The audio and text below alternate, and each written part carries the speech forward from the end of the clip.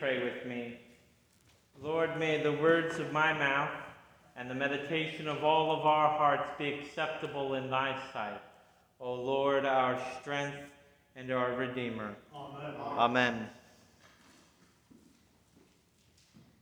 Happy Ascension Day, everyone. We are very pleased here at St. George's to be hosting Father Van Warmer, who was just ordained. When was it? It was before Easter. At the end of March, the second to last Sunday of the month. Just in March, just when the world fell apart, right? He's here at St. George's to say Mass for Ascension Day. We're very pleased to have him.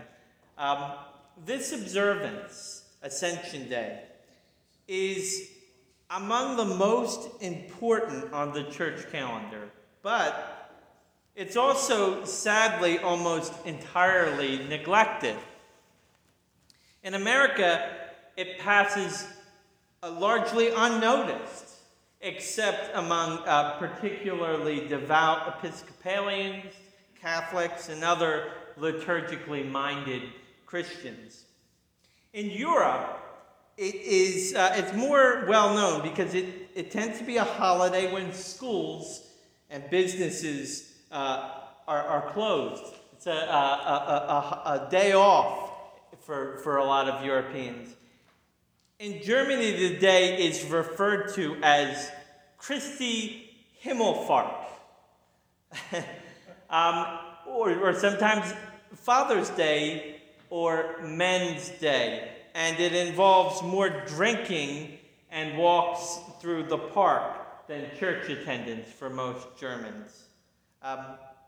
The spiritual or theological significance of the day tends to get buried. Most Christians are not really sure what to do with the Ascension. I read in an article in the Living Church just today. They said it has a firm place in our creed, but it struggles to find a place in our theology. It lacks the emotional punch of Christmas, say, or Easter. And frankly, it seems downright odd to people. The image of Christ rising up into the clouds while his disciples look on is a strange one. It's an unusual one. The fact is, however, that all the amazing things that happened in Jesus' life, his birth by the Virgin Mary in Bethlehem, his teachings, his miracles, his death, his resurrection. All of these amazing, mighty works ultimately go nowhere without the Ascension. It is like the crown on everything else that he has done, the completion of his work. Think about it this way. Suppose you've been working for weeks on an important project, and the deadline is tonight. You pull an all-nighter, and you finally finish the job, but then you fail to turn it in. You fail to send the term paper to your professor, or the report to your boss, or whatever it is. All that work would have come to nothing. The job isn't complete until the work is presented for approval. It isn't complete until it arrives at its destination. That's a bit like what we see in Jesus' ascension. The work has been accomplished. Christ descended to earth. He was born as a servant. He lived the perfect life. He announced the kingdom proclaimed liberty to the captives, the love of God to the oppressed. He took our sins upon himself. He offered the all-sufficient sacrifice. He descended into hell. He rose for our justification. He appeared to his disciples. He was seen by angels. He was preached on in the world. Now wasn't the time for Jesus to enjoy his retirement. He wouldn't spend eternity fishing along the shores of Galilee. No, the job was not yet completed.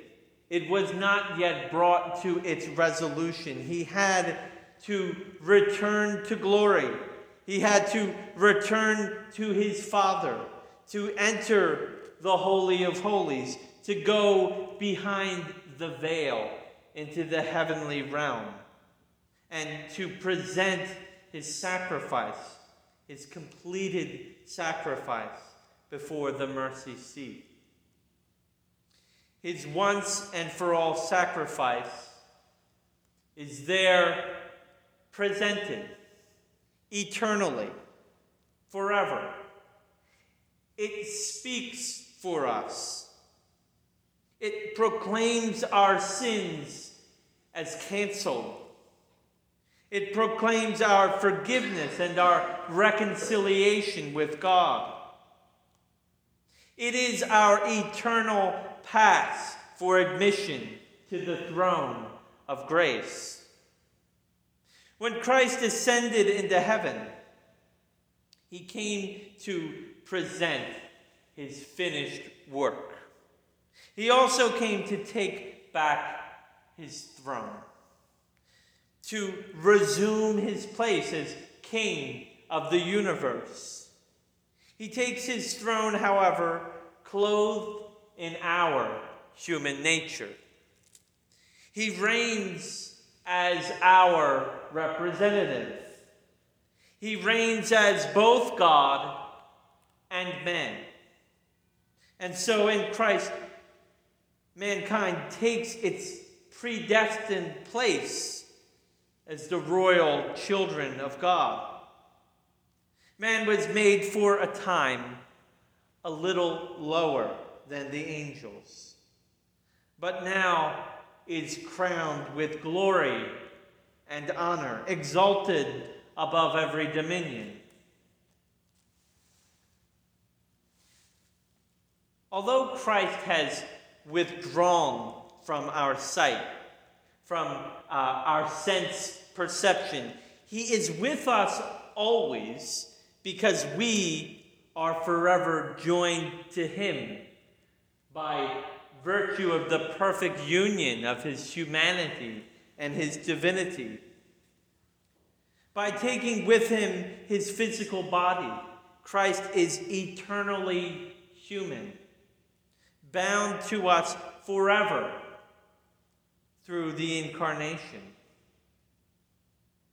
So, what difference does believing the ascension make to us? Paul lays it out in our reading from Ephesians. First, it means that the eyes of our heart can be enlightened, that we might know the hope to which God has called us. Because Jesus has ascended, the path to glory has been blazed for us. In one sense, we are seated with Christ already in glory. But in another, we press on in hope, knowing that our place is prepared. Secondly, it means that we might know the riches of his glorious inheritance among the saints. What St. Paul writes. Let me ask you, would it make a difference to you to know that you had a royal inheritance awaiting you? That every debt you have accrued over your life was just a drop in the bucket compared to the riches that you have coming to you? I imagine it would. That would be, that would put a spring in your step. It would be a significant release from anxiety. How much more should the knowledge of our inheritance as children of God lift us from despair and hopelessness? Finally, it means also that we might know the immeasurable greatness of his power for us who believe. Christ is enthroned above every power and dominion. This means that there is no power greater than him. It means that there is nothing that binds us that can keep us from him. The same power that was at work in Christ, through which he rose from the dead and ascended into heaven, the Holy Spirit, is also at work in us. When he ascended, he poured the Holy Spirit out on us. By the same Spirit, he continues to work through us until all things are made subject to him. And if we share his Spirit, our victory and our salvation is sure. In the name of the Father, Son, and Holy Spirit.